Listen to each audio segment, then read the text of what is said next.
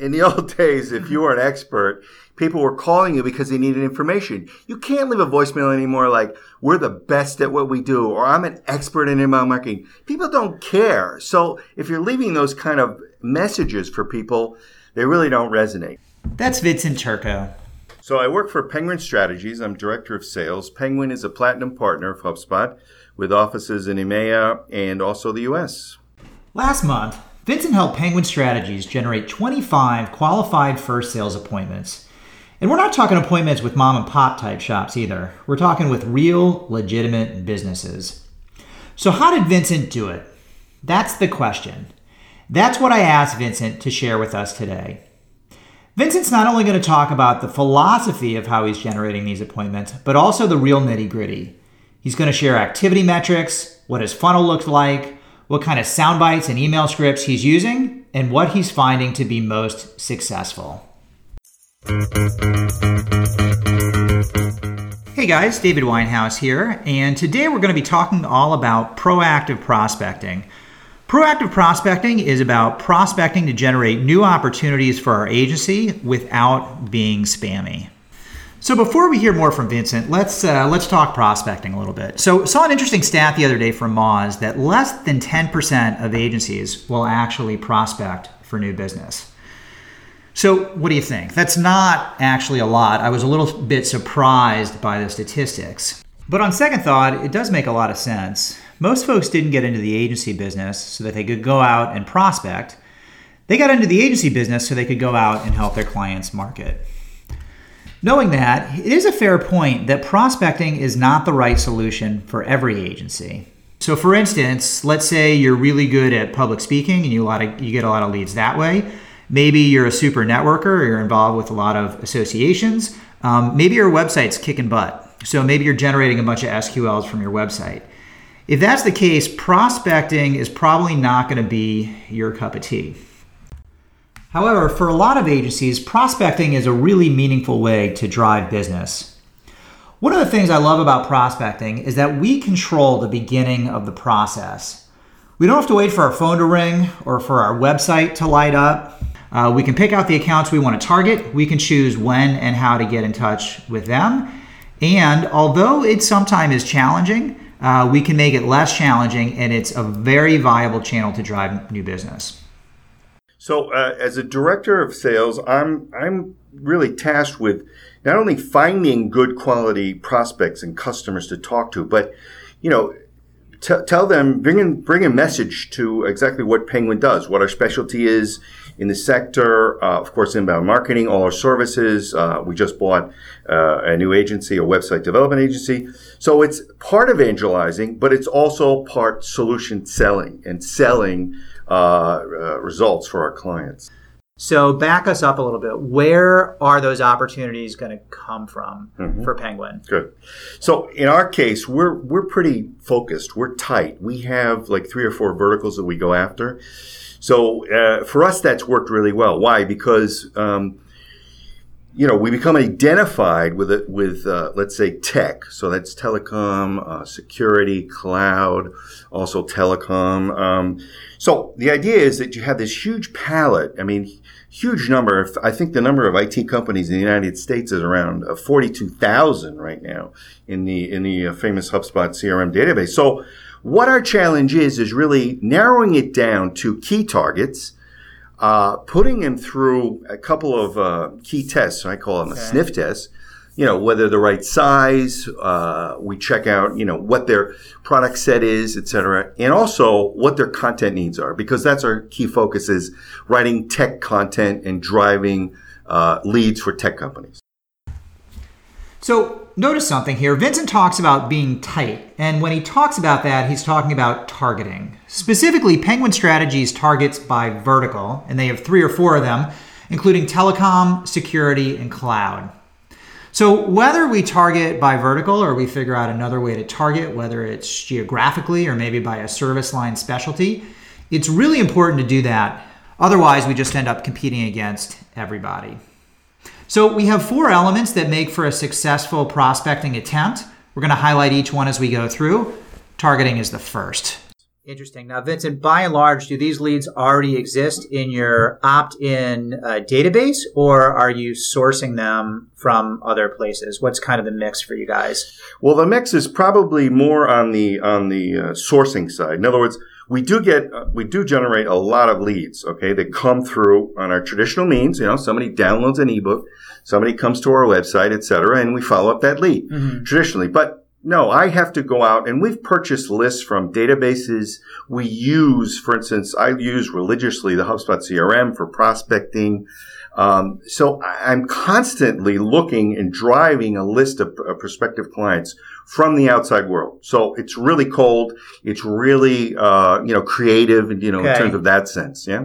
So it's interesting. So I want to put this to you as well, Vincent. So we're an inbound firm, right? HubSpot's inbound. Penguin's an inbound agency. We get some leads. Penguin gets some leads inbound, but there are some leads that we are sourcing as well. How do you kind of square that?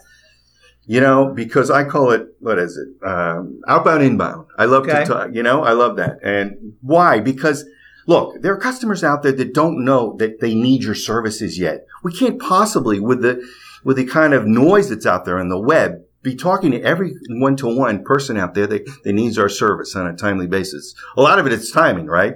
So we have to go out and hunt. We have to go out and find logical, customers that fit. Now let's hear a little bit more about how Penguin Strategies targets. Well, when we talk about target, sometimes I kind of back into it. So for instance, I may get an alert that a certain company just raised a new round of 20 million. That triggers me to looking into that company if it's not already in my database. If it is, then I'm obviously following up with a phone call and some other email. But let's take the example, which you pointed out. It's like I'm trying to target the right company. What's the right company? This is always the clue. To me, that's where I spend most of my time. So we have a size and a fit. We have a revenue target. We have all these other headcount. Geography is important. I mean, pretty much U.S. and Europe. That's where we can cover our clients. That's where we operate.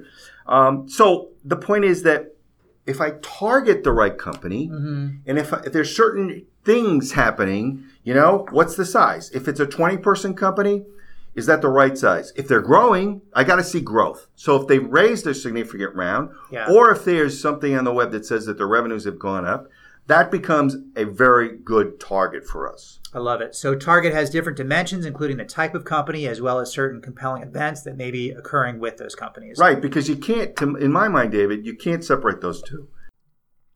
So that's pretty cool. Vincent talks about having a compelling reason to reach out to the prospect. So for instance, they've raised a round of funding, or maybe they've had a new product launch. And in fact, if we talk about our 4 key steps for proactive prospecting, if targeting is the first step in our process, having a reason to reach out is the second step. Now let's listen as Vincent describes the specific messaging that he uses to reach out to his prospects. I research the person I'm talking to. So for instance, if it's a CEO, I might target that email a little bit different than the CMO. And what I mean is that his email may focus more on the fact that he raised a round, that he needs growth, that he's hiring, 5 to 10 new people. He's hiring a bunch of salespeople. Whereas the marketing guy, it may be targeted a little bit more to lead generation, tactical, things going on their website, providing some tips and value for them to, get interested. And the email is targeted and such creates value. I always like the example you gave me, David. I think it's super. In the software as a service space where, there's certain gurus out there. There's certain people, leaders, evangelists of software as a service that are really interesting to some of these CMOs. In fact, I get comments all the time, people telling me, well, look, we're a traditional company. We sold software as an infrastructure, but we're changing now as software as a service. And, And so the fact that you provided us a link to that great article is the reason I'm committed to a meeting, and I want to hear what you have to say. So Vincent tailors his emails, whether he's sending it to the CEO, the CMO, the CFO, or someone different. And what Vincent describes he does next is really interesting. It had to do with the link. Did you pick up on it?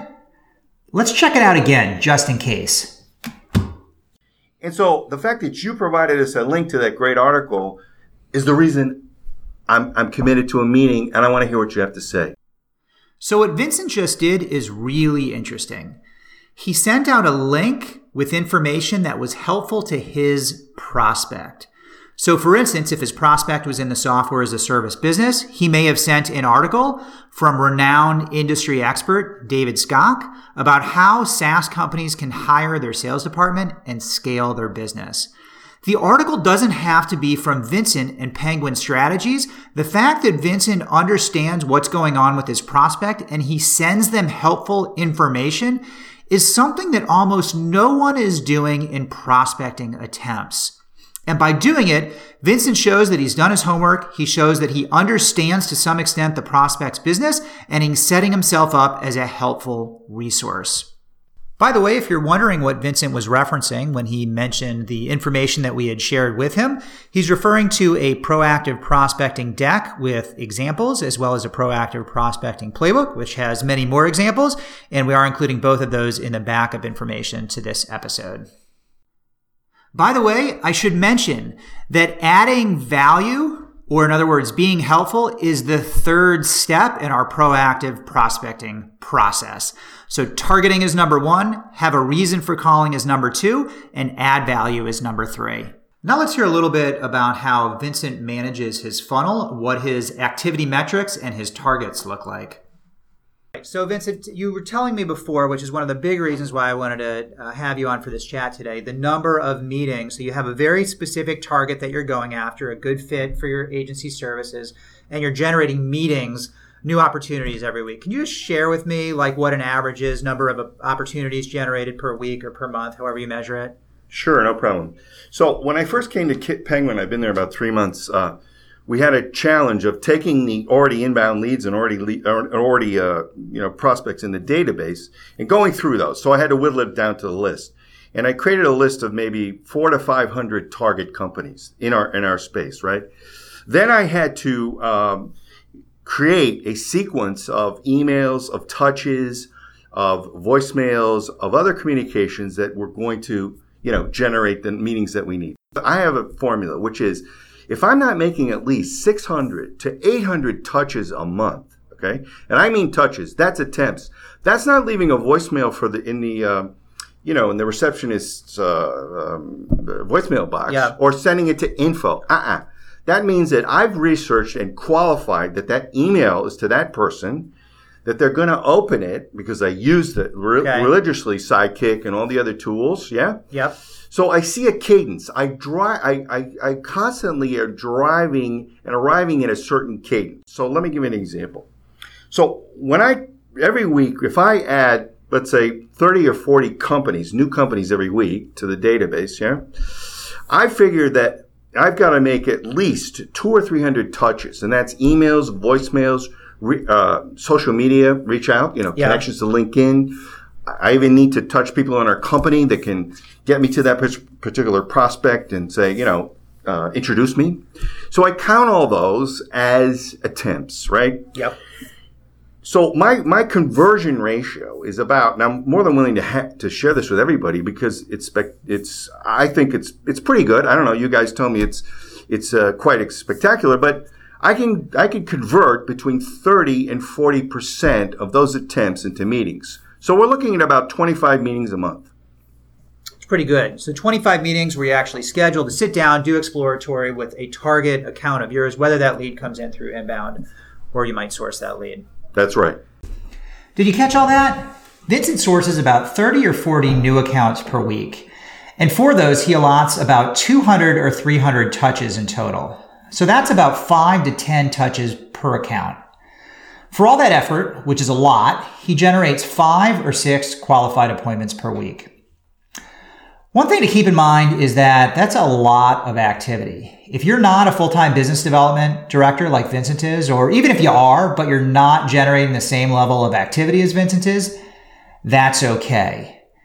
Even if you're allocating 5 or 10 hours to prospecting a week, and you can generate 1 qualified appointment or a couple of qualified appointments, that's really going to help your agency generate new business and grow. Next, we're going to hear from Vincent in terms of how he's actually reaching out to folks. So we're going to get really nitty gritty in terms of some of the scripts, including the email scripts that he's using. Let's listen. So that's really interesting. So Vincent, I'll put you on the spot if you can remember. So take us through, like if you were reading off one of your emails right now, could you give us like an example of how one of these emails might read with that link that you were alluding to? So let me walk you through maybe an example of a security company, security cloud company that's moved from an infrastructure space to the cloud. Okay. In other words, they have a real need here. Why? Because their marketing messaging is going to have to change. They're also going to have to hire BDR people and salespeople. Okay. So if I'm sending it to the VP of sales, I'm going to talk a lot more about that. So I'm going to send them an article about how to hire, salespeople that know SaaS or, okay? So what traits to look for. So in my email, say, hi, David. Listen, I just got an alert. I just saw on your website in your career section that you're hiring new sales engineers. Congrats, that's great. You're growing. Yep. If growth is in your plans for this year, right? You may be interested in this article about, reviewing sales hiring strategies in the SaaS space. Okay.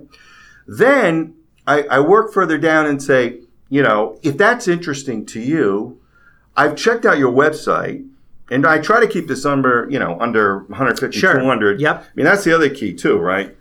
I've checked out your website and I've got some ideas of how to grow your leads. So there's a connector phrase there, right? Growth, leads, etc. Yep. And then I close it out with a call to action, always. So I always include a call to action. Vincent mentioned a couple things there that I want to call attention to. So the first is he mentioned 150 or 200. What he was going after there were the number of words in his email and keeping the email very tight and concise. Now, I don't want to use 150 and 200 as an automatic cutoff. More so to the point that you want to keep your message as brief as possible while making it as meaningful as possible. Vincent mentioned two other things. One was this idea of a connector phrase, which ties together how you're being helpful to the prospect back to your services. So if you're being helpful to a prospect by offering them an article that talks about hiring for a SaaS company, your connector might be that companies that are often hiring for salespeople are interested in generating more leads to help keep those salespeople happy. I have some ideas for you. And then ending in the other thing that Vincent mentioned, a strong call to action. So something to the effect of, would that be of interest for you, Mr. Prospect? Is there a good time to connect? Is this a timely conversation to have? Something along those lines. And in fact, our call to action is the fourth element of our proactive prospecting. So along with targeting, which was number 1, have a good reason to call, which is number 2, provide value, which is number 3. Number 4 is have a strong call to action that connects with the rest of your email attempt. Let's pick things up now with Vincent and how he follows up his attempts and puts them together in a sequence so that he can connect with his prospects. And then I don't wait. Okay. I don't wait, David. What do you do? Because waiting is a killer, right? You need to be always... So what do we do? So we need to be proactive. Okay. So we take that sequence. So then, the next sequence, I won't go into it, but there are 3 sequences that go out in a very timely fashion. And the way I time them out is very specific. I send them one today, one 2 days later, and 2 days after that. So if it's over a weekend, it comes, let's say Wednesday, Friday, and Monday, or Tuesday, Thursday, and Monday. But it's perfect because depending on their cadence, right, when they're reading emails, there's probably 90% chance that they're going to read one of my emails, right? Yep. I don't stop there. Within 24 hours of the first sequence, I usually make a call because now they have one email. They have the first sequence. If I don't get them on the phone, if I do, then, of course, I ask permission. Yep. Can we speak? Did you get my email? If I get their voicemail, I usually refer to the voicemail that I left with the same value proposition and ask them to call me back. If not, at the least, I leave them my email address. Why? It works because my name is my email address, meaning the company name. So it's Vincent@penguinstrategies.com. So when they go back and they hang up, and they listen to the voicemail, they can check their email, the search Hopefully it comes up. Hopefully they read it. Hopefully they click on the article. Now then, my job starts even more, meaning my next phase. What's my next phase? I start to watch the activity. Yep. So that was my question, Vince. So you're sending this really, really targeted article that's helpful to someone in your targeted industry. Like, what happens? Do people click on the article? Do they email you back? Like, what happens? Some do and some don't. But I don't stop there. What I look for is a certain activity level. So let me explain. So when I send out the 3 sequences, right, I look to see how many times they viewed each email. Okay. If they viewed at least once or twice, because sometimes they go back, they're busy, they go back, and then they actually find the link and they go download it. I mean, I've had people look at my emails 20 times within 24 hours. So what do? I call again. Then I send another email which involves what I call a bottom of the funnel. My last email, my fourth in the chain. It's not really in the chain in the sequence. It's outside it. It's very specific. It says. The subject is performance, lead generation and performance, and I include a case study. And the case study, and it's very short. It's like, hey, I saw you're not using marketing automation, and would you like to see what we've been able to do with this customer? We delivered 1,200% lead generation growth for this particular customer. Click on this link here. So again, my call to action to get a meeting. If I don't get a meeting, then I'm probably back to square one, deciding, do I keep continuing following up? Is it worth is there somebody else in the company that I'm missing? A number of things there that I really like that Vincent's doing. He's putting his attempts into a sequence of attempts over time. He's using both email and voicemail. And remember, our reach outs are helpful and value added. So as to be taken seriously by our prospect. And then finally, he's staying on top of who's actually clicking on his emails, who's reading his emails, who's engaged, so he can prioritize them for even more future follow-up. All right, let's get into things with our final question for Vincent. What kind of final words do you have to lead us with? I would say invest the time and the resources, meaning if you can, yourself, if you're a principal of an agency, then, dedicate 10 hours a week. Spend the time and combine that with some specific goals and milestones. What do you want to get out of that week? In other words, I spent 10 hours a week. Can I get, 2 or 3 meetings out of that? Have some realistic goals. But be focused, be disciplined, have a playbook. I mean, have a playbook of how you're going to prospect. Okay. Obviously, when you get that call, when you get that meeting booked, you want to take them through the next phase of the next steps of the process. But before that, in prospecting, I'd say, invest the time, be disciplined, and, have fun. So excellent final words of advice from Vincent. Invest the time, be disciplined, and have some fun. And we should have some fun while we're prospecting. We're learning about our prospect's business, we're aiming to help, and we're growing our agency at the same time. So thanks for joining today. I hope you found this helpful. Again, there's some backup resources to today's session, including the Proactive Prospecting Deck. We'll catch you again next time. Happy selling.